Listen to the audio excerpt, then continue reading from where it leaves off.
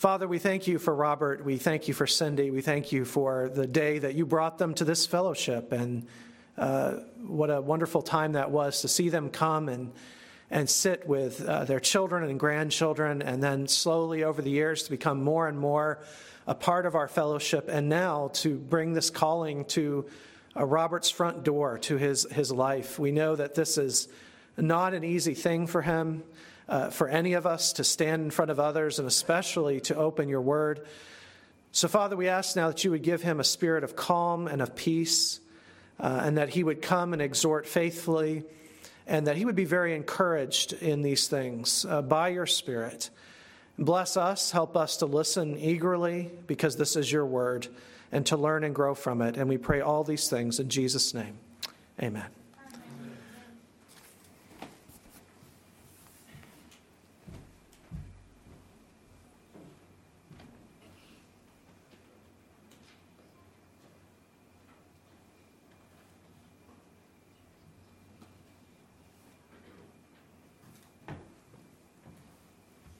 Hi, family.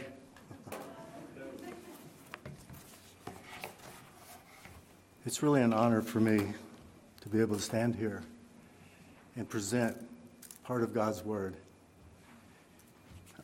About 20 years ago, I say 18 years ago, was the last time I stood in a pulpit like this, and it was not a Reformed church that I spoke.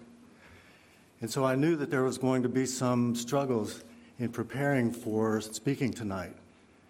And I found that today I probably found the biggest struggle of all. As I was preparing to come, to get dressed and to come and speak tonight, the biggest struggle I had was keeping my beard out of my tie while I tied the knot. So there are struggles, but God is faithful. I want to thank the session for asking me to do this. It's a great responsibility, and I appreciate it, and the opportunity to speak again. So I want to tell you tonight, you will not hear anything new. If you do, just reject it.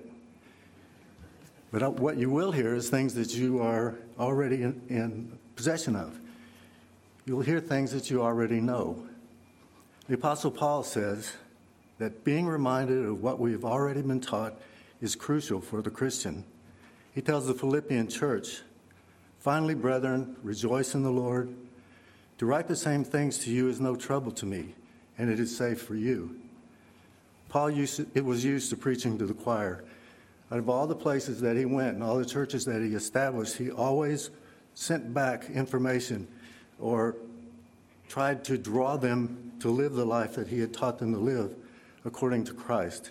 So he was well familiar with preaching to the choir. But another thing I discovered while studying for this is that Paul never preached to a Presbyterian choir, and I never did either. So be gentle. So I trust that God will be glorified and you will be edified in what you hear tonight.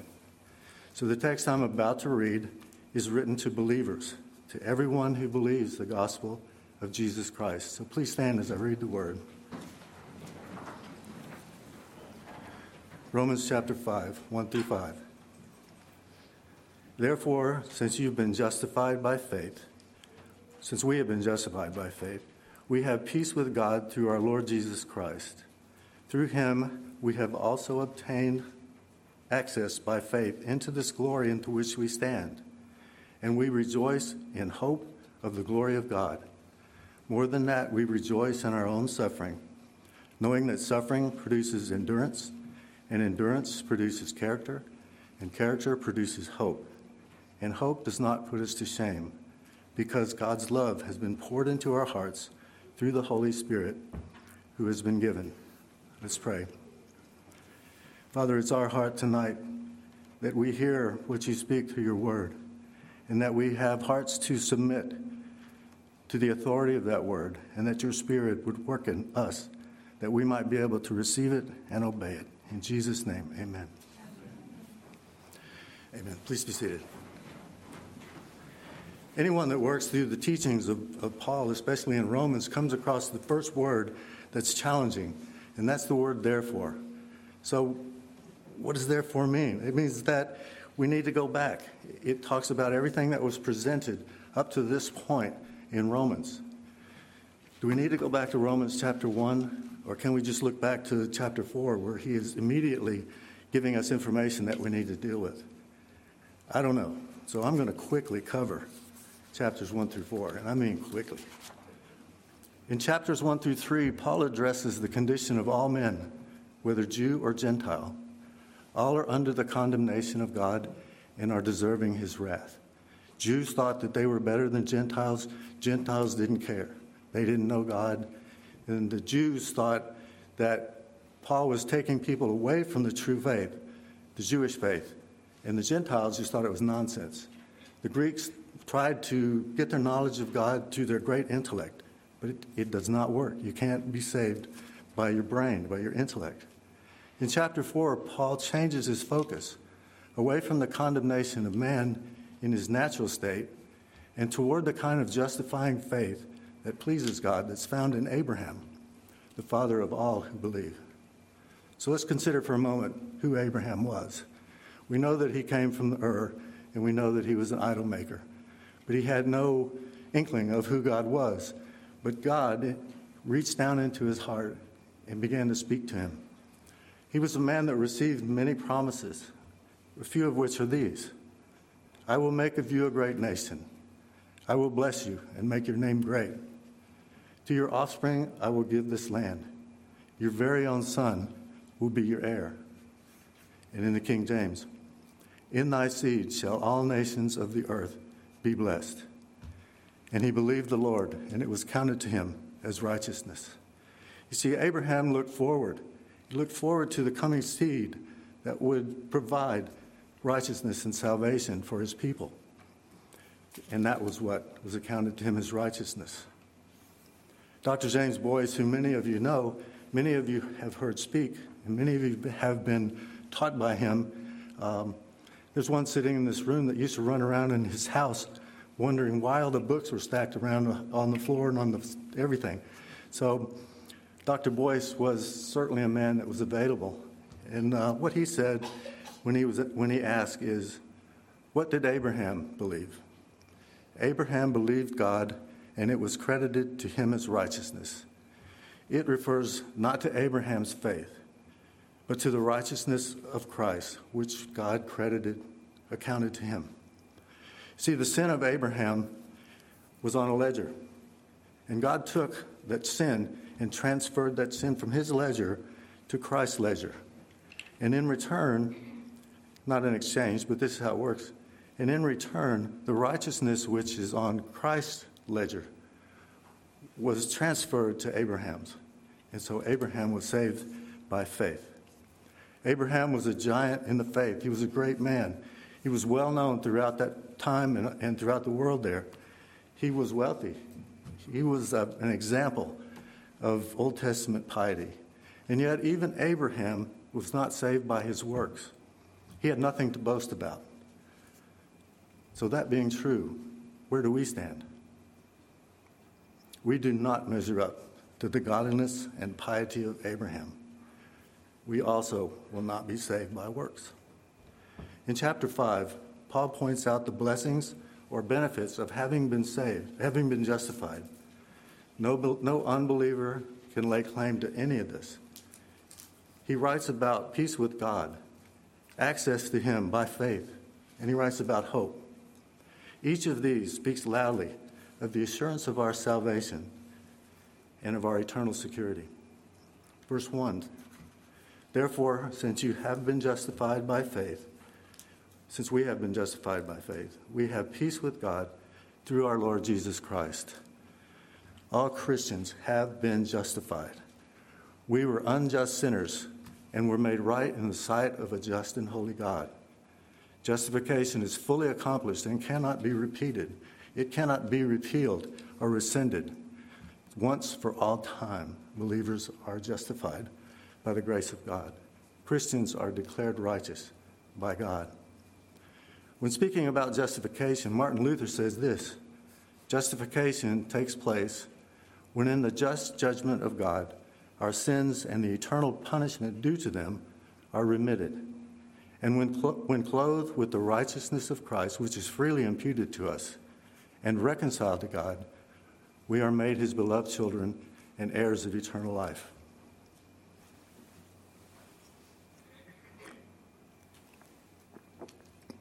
shake not because I'm nervous, because I have shakes. Any error in understanding, Luther and many other commentators use terms with regard to justification, such as these. Justification is the hinge and pillar of Christianity. Justification is the main hinge on which religion turns. Justification is the hinge of salvation. Here in the text, there's a pivot point between the current discussion of justification and the discussion of sanctification that's to follow in the next chapters. Any error in the true understanding of justification removes all of the support for everything that follows. There would not be any reconciliation. There would not be any adoption, no sanctification, no perseverance, and certainly no glorification. If sin is not propitiated, there can be no pardon for the sinner, and he dies in his sin. And all of this is received by faith. And it's not faith that believes that there is a God. It's not faith that believes that Jesus was a good man who performed miracles of all kinds. It's not faith just believing in his existence or even what the scriptures say about him historically. It is faith that believes in Jesus Christ as revealed in Scripture and in his person as the Son of God and his work of redemption through the cross. It is not an obscure hope. This faith has an object to be believed in, and that object is the blood of Christ that justifies us before the Father. It is not faith in itself. It's not faith in faith. Faith is the means or conduit connected to the substance, which is Christ. Faith is the gift of God. In this section of Romans, as you study the whole chapter of book of Romans, you find out that this is true, that this part speaks of the fruits or benefits of justification, and that's certainly true. But when you carry on to chapter 8 and you read chapter 8, you find out that there's nothing that can separate us from the love of God. These fruits are actually proof that our salvation and relationship to God are assured in Christ. Many people today have no idea of their position with God. That is to say, many people don't care. They have no desire for God. They do not understand that they hate God and God hates them. If confronted, they'll deny it. For whatever reason, they want to feel that they are right with something, but you can't accuse me of not being right with God. But yet the truth remains that the unregenerate are at war with God and he with them. There are countless examples of the end of hostilities among men and nations in Scripture and in the history of the world, but not all declarations of peace last. There is a peace found among men, and there is peace with God. One is flawed and temporary. The other is perfect and lasting. In 2007, a pastor from a very large non-Reformed church in Texas, he was the first pastor I sat under after the Lord brought me to the knowledge of Christ, and I appreciate him. So this pastor, his name is Ronnie Glines, was given an assignment by his senior pastor who had received an article about a war between two tribes in the Rift Valley in Kenya, Africa. They were fighting over water.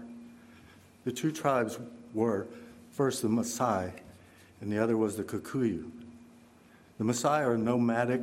The Maasai are nomadic herdsmen, and the Kikuyu are farmers. They both needed water, and at certain times of the year, they had to walk long distances to get this water. And when the water dried up, these two tribes would fight, even to death. They would kill each other for this water. Pastor Glines traveled to Kenya to meet the two tribal chiefs. He was told that if he could even get them together, they would be fighting. But he was able to meet with them individually, and he finally got them together where they could talk.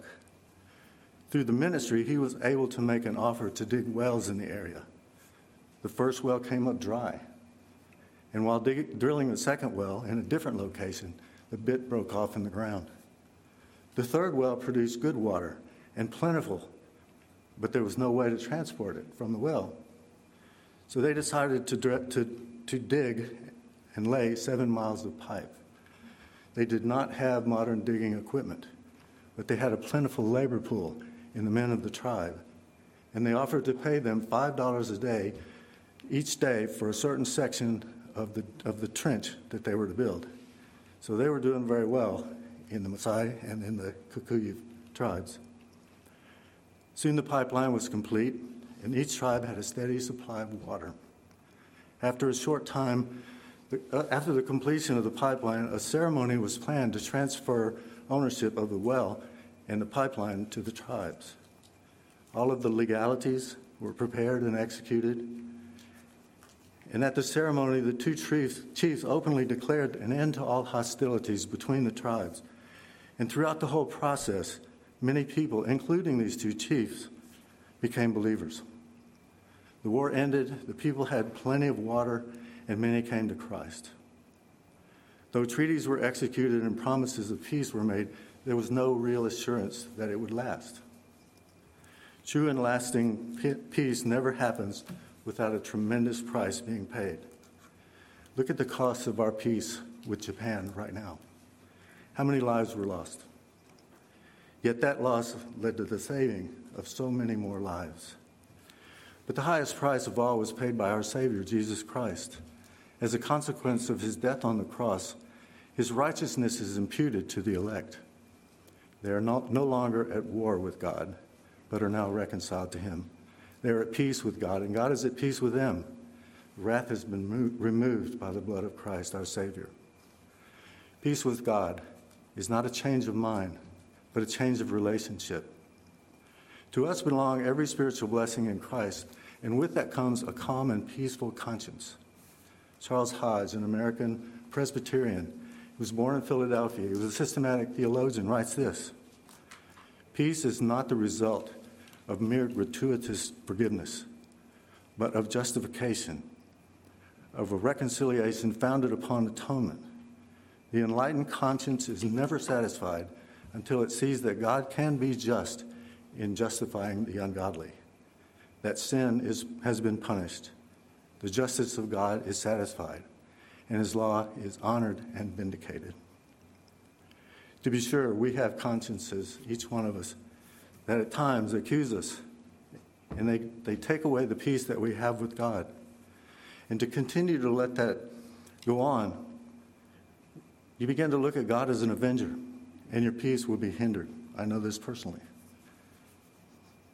When we allow the truth that God has reconciled us through Christ, and his righteousness has been imputed to us, our peace of mind and peace of heart is reestablished. Verse 2. Through him we have also obtained access by faith into this grace in which we stand, and we rejoice in hope of the glory of God. Access into the grace of justification and access to the Father is by faith alone. The Reformation term is sola fide, alone faith. Have you ever, in your time of prayer, been amazed to realize that as soon as you set your mind to speak to God, he's already present. He's already there waiting. You don't have to wait for him to come to his office to speak to you. You don't have to wait for him to finish doing something with someone else. How amazing I find it is to have the indwelling Holy Spirit within us, the gift of God, and that he's always, always present with us. Think with me about the ancient temple and how it was purposefully designed to keep people away from the presence of God. Gentiles could enter only the outer court. Women could not pass into the holy place, and certainly not the Holy of Holies. Only the priest could enter the holy place, which was separated from the Holy of Holies by a veil. Only one priest could enter the Holy of Holies one time a year on the Day of Atonement, Yom Kippur, or as my Jewish neighbor calls it, Yom Kippur. I figure he's Jewish, you know.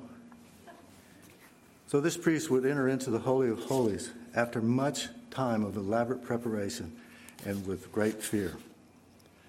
The veil of the Holy of Holies was an immense piece of fabric that is recorded as being a handbreadth thick, 4 inches maybe. Some of the reference says 9 inches, so I'm going with this. the high priest had to enter through. It fit the opening in a way that no light could pass into the room, top to bottom, side to side. The high priest had to enter along the side wall. When I'm reading scripture, a lot of times my imagination just kind of drifts off. And I'm thinking of this situation.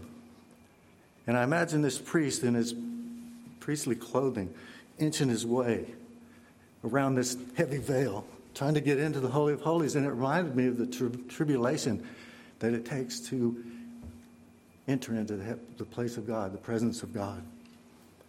But that's only my speculation, so it's not official. Matthew 27 addresses this fact that the curtain was torn, where it says, "And about the 9th hour, Jesus cried out with a loud voice, saying, Eli, Eli, lema sabachthani." That is to say, my God, why have you forsaken me? And Jesus cried out again with a loud voice and yielded up his spirit. And this is where John 19 tells us that Jesus said, "It is finished." And behold, the curtain of the temple was torn in two from top to bottom, and the earth shook and the rocks were split. This curtain was very ornate. One of the most prominent designs were cherubim that were embroidered on the side of the holy place, the separation. And this is reminiscent of the cherubim with the flaming sword that was positioned on the east side of the garden to prevent access to God when Adam and Eve were driven out of Eden. When the veil was ripped from top to bottom, the partition between God and man was obliterated. We now have immediacy of relationship and unlimited access to our Father that was not possible before the death and resurrection of Jesus Christ.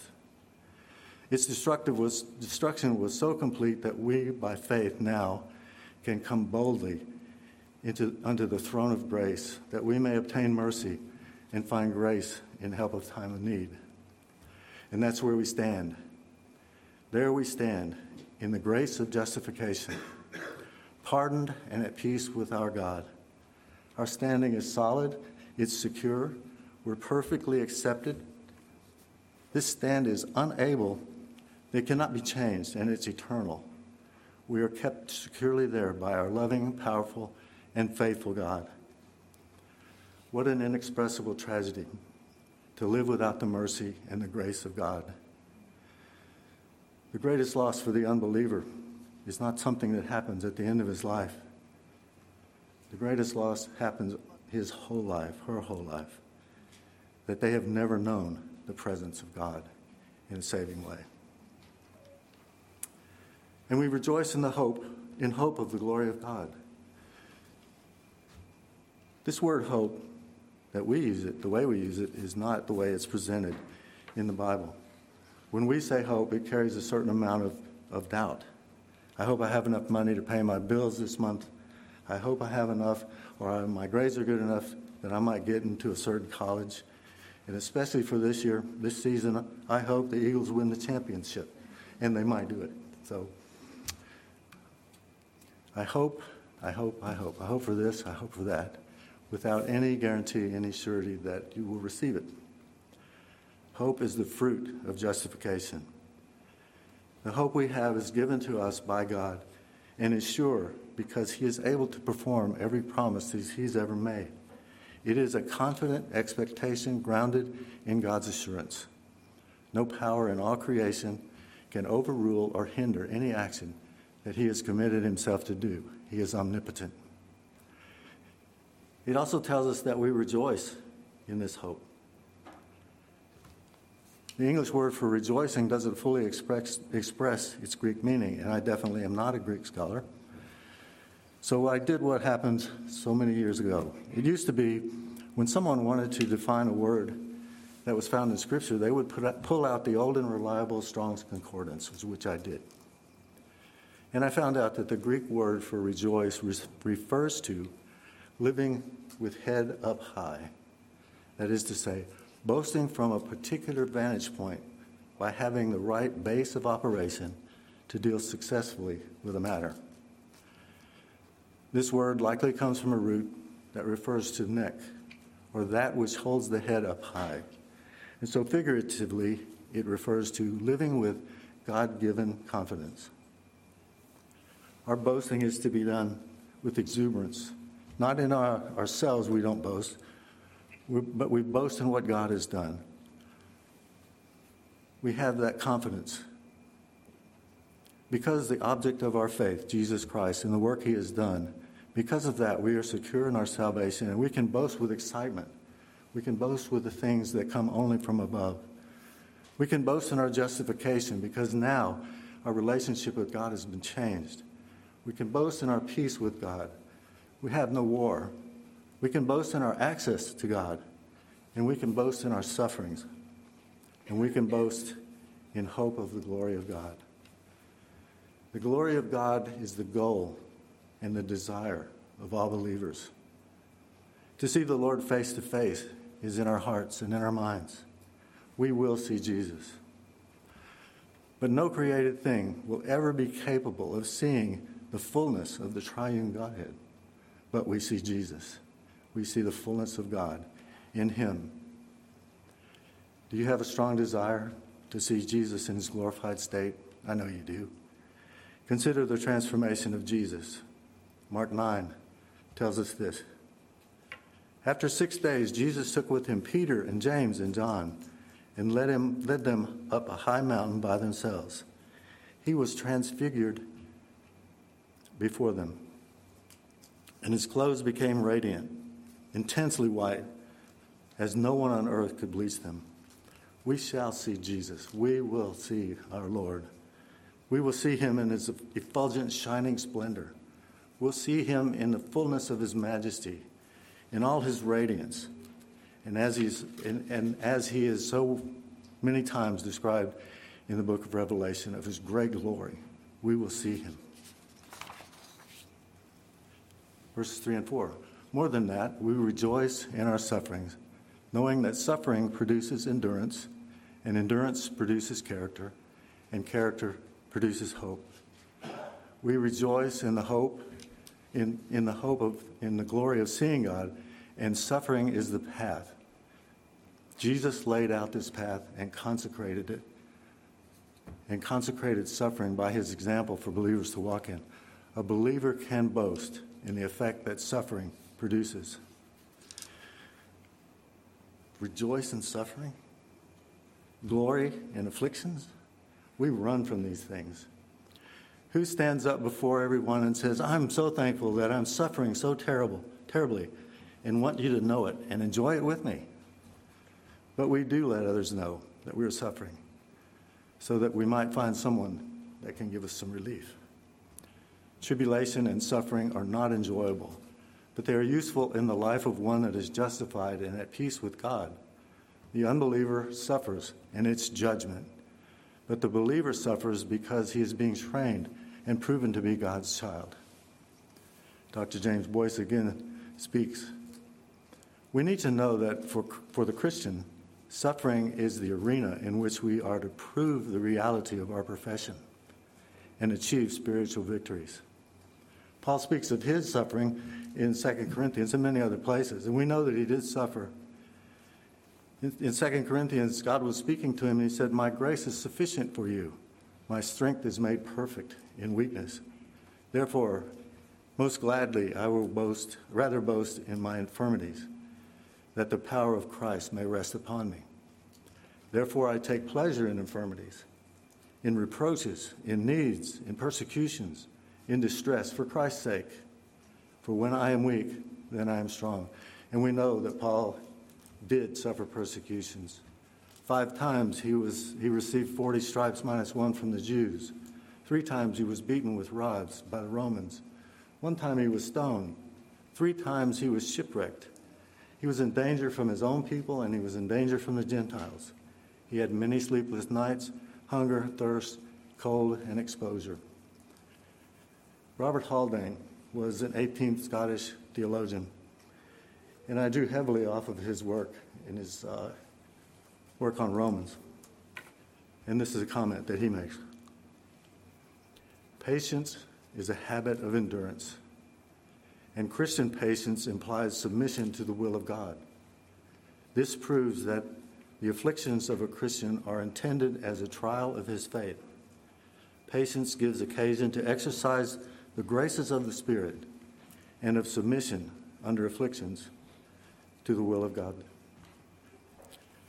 So the endurance that he speaks about here, that's spoken about here, is actually proven character. It produces proven character and reveals what is the true inner nature of the believer. The integrity of a believer and his relationship to God is revealed in the way that he perseveres as trial exercises his faith. Exercised, tested, and confirmed faith will reveal that God is faithful and that the profession of faith is genuine. Each time a Christian is led through trials by God, whether great or small, the Christian learns to trust God more and more. He learns how to relate to God in ways that would not be known without the trial.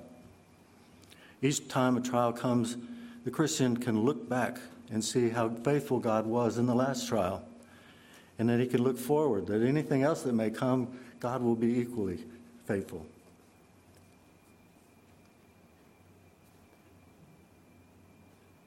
We are given God-given confidence, which is the essence of hope. And it leads to ever-deepening hope and trust in our loving Father. And hope does not put us to shame because God's love has been poured into our hearts through the Holy Spirit who has been given to us. And I saw a couple of ways to understand this hope does not put us to shame. One is that hope will not be disappointed. And I didn't like that because the statement speaks about hope and hope. And we will be disappointed if we have hope and hope. The other is the hope will not allow us to be ashamed of its object. And that's what I think is more correct in these two statements because it focuses on Jesus and who he is. There is a specific quality to this hope. It is the power to break the power of shame and eliminate it. This hope inspires an open confession of the assurance of God's grace. The love of God does not descend on us like a little spring rain, a sprinkle, but as a river that fills the whole soul of the believer. It makes us aware of God's presence and his favor. The Holy Spirit produces an inward persuasion that we are specifically loved by God. Again, Robert Haldane says, he, that is the believer, enjoys the indwelling of the Holy Spirit, Holy Ghost, as he writes, through whose divine influence the love of God is infused into his soul. The Holy Spirit bears witness with our spirit that we are children of God. The Holy Spirit proceeds from the Father and the Son and is an identifying gift to us. He bears witness that we are God's children. The ongoing process of sanctification in the life of a believer is continuing evidence that we are children of God and of the security of our salvation. Finally, my finalies are really short, so you'll love it. The declaration of pardon from past sin is accomplished in the believer. His position before a holy God is one of lasting peace through our Lord Jesus Christ. As soon as God applies sanctification, instant fellowship and access is provided by faith. Now the believer can see everything from a new perspective. He can rejoice in all things, including suffering. The operation of the Spirit produces Christ-like character and assures the confident expectation of hope as he, the Spirit, dwells within everyone to whom he has been given and received by faith. Let's pray.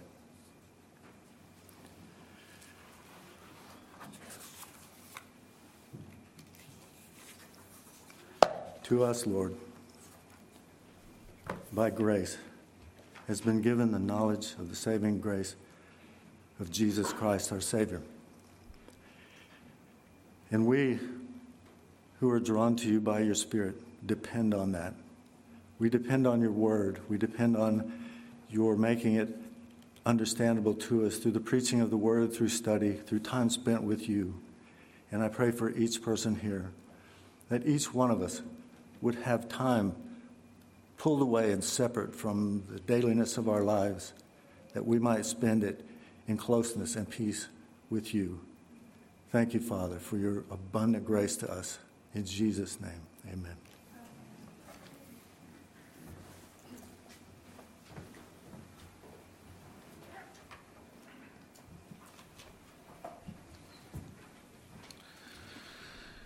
Next Sunday, Deacon Anthony Frolio will be exhorting in the evening, so I invite you to come for that.